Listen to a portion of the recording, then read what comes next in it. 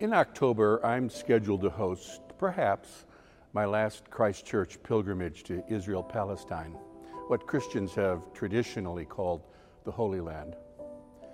While there's real cost in terms of time and dollars for sure, I've long been a strong encourager for every follower after the way of Jesus to join one of these adventures at some point in their lives, if at all possible. We don't package these trips as religious tourism, but as a deep spiritual engagement with the land, geography, and people from which our religious tradition sprang.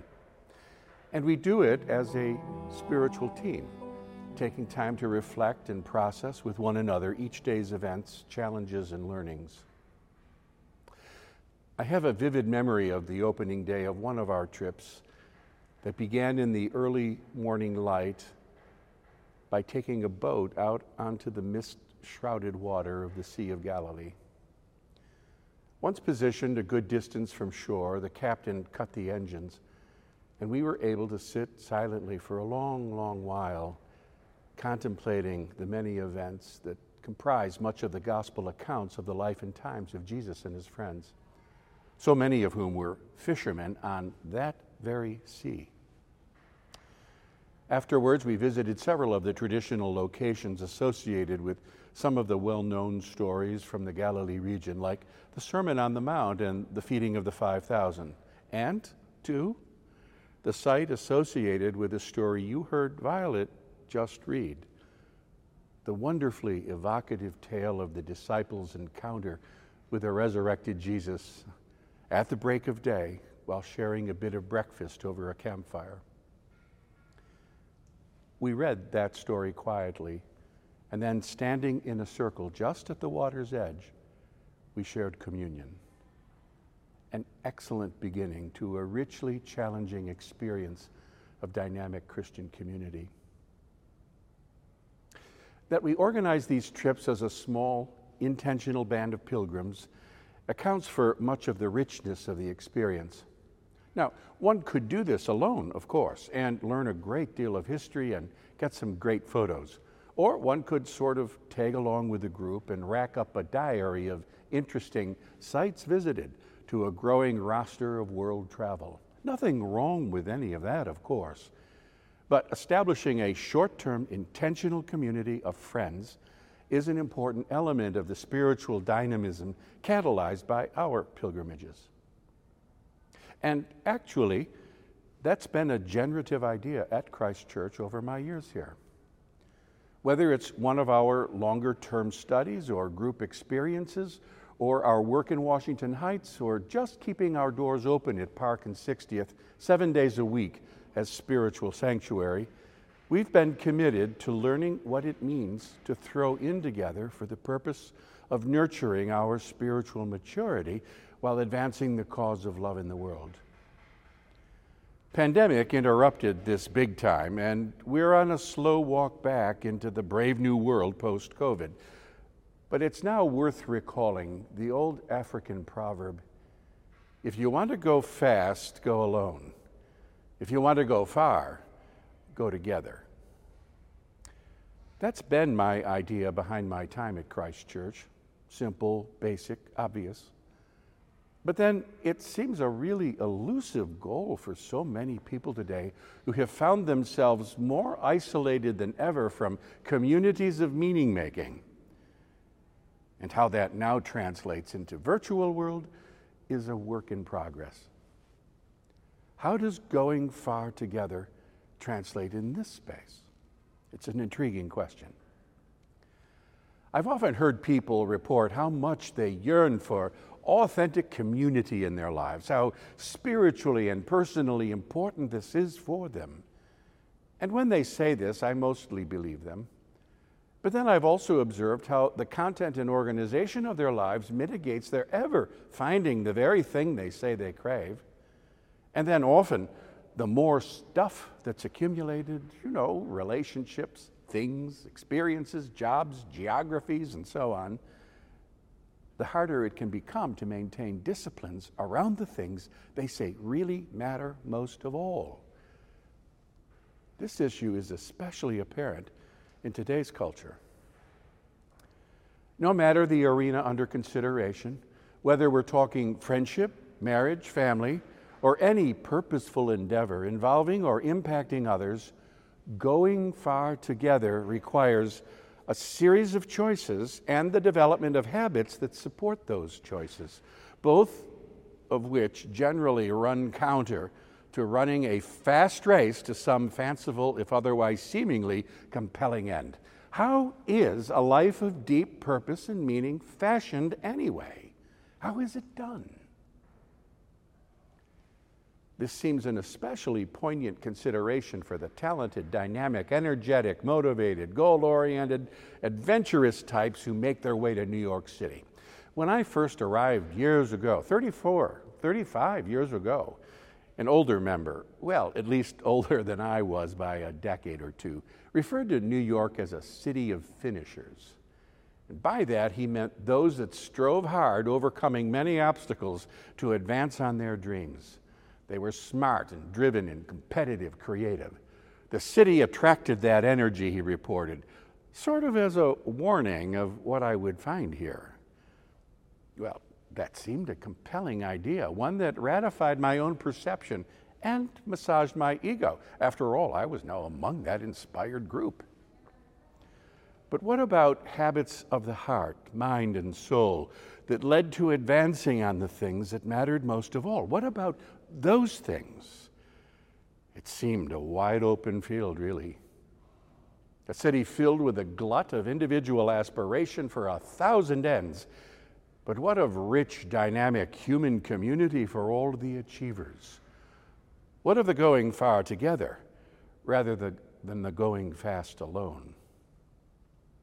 And man, it's very clear today that the gospel message has never been more relevant. Let's review the story we tell. Jesus' disciples had little real understanding of what lay ahead for them as they made their way from Galilee to Jerusalem in those last days. The charismatic Jesus was leading them on some great adventure to a very bright future. And as they traveled along, our stories tell us they bickered among themselves as to who was the greatest among them, who would have the choice place next to Jesus when he came into his power, who'd wind up with the most goodies. Typical human preoccupations. It all came to pieces at the end once they entered their version of the city of finishers. Well, anyway, it sure seemed to finish off Jesus and all of their dreams with him. At the very bitter conclusion of their journey, the erstwhile group leader, Peter, managed to deny he ever met the man. Not that we could really blame him, I suppose. He was completely unprepared for the crushing crucifixion climax. But then, the startling, unbelievable reversal, something they called resurrection, something utterly unexpected, difficult really to make sense of. It was literally beyond belief, and yet profoundly, that is mysteriously, real. And then several looming questions. What did this mean? Where should they go? What should they do? And as a kind of epilogue to the incredible story, John tells us the disciples made their way back to Galilee, no doubt physically and emotionally spent and confused. So they went home together, a small intentional band of friends, having journeyed on an astonishing pilgrimage. As John tells the story, we could imagine a poignant silence holds sway when Peter blurts out that he's going fishing. He fell back to what he had always done. He went back to the work he knew best, not really knowing what else to do. And so they all go fishing. And while engaged in the most common of activities early in the morning, Jesus joins them for breakfast on the shore of the sea. It's a beautiful, tender image. So small scale, so intimate, personal. How does resurrection manifest? within a group of friends sharing a meal. And in that setting, they learn what comes next. First, forgiveness and reconciliation. 3 times Jesus asks Peter if he loves him. 3 times Peter says yes, and the spell of his betrayal is broken. Friendship is restored. And from this reconciliation, a mission is forged in the manner of Jesus' love, who then says to them, "Follow me." And by this, I think that what's meant is this: follow me in my way of love. And friends, I want to point out here that as the story is told, he did not say, "Okay, time to subscribe to a set of neat propositions about me," or "time to establish a creed about all of this." No. He said, "Follow me." And this following inevitably leads to an investment in the habits of the heart, mind, and soul that reflect the same love Jesus lived. A radical love that broke down all barriers among people, a love that excluded no one, a love pregnant with forgiveness and reconciliation for any and all everywhere. Experience reveals we cannot live this love in isolation. Any substantial, meaningful definition of love involves others as both subjects and objects. Love can only find its full consummation in going far together, period. Together, period. So we might say that Christ Church is something of a boot camp for learning about these things, for learning how to embody this same love. Our strength and vitality directly reflect the strength of the intentions of those who choose to throw in together. It reflects the vigor within the habits of heart, mind, and soul that we all bring together. It shows up in the commitment to worshiping together, learning together, struggling to grow up together, working together.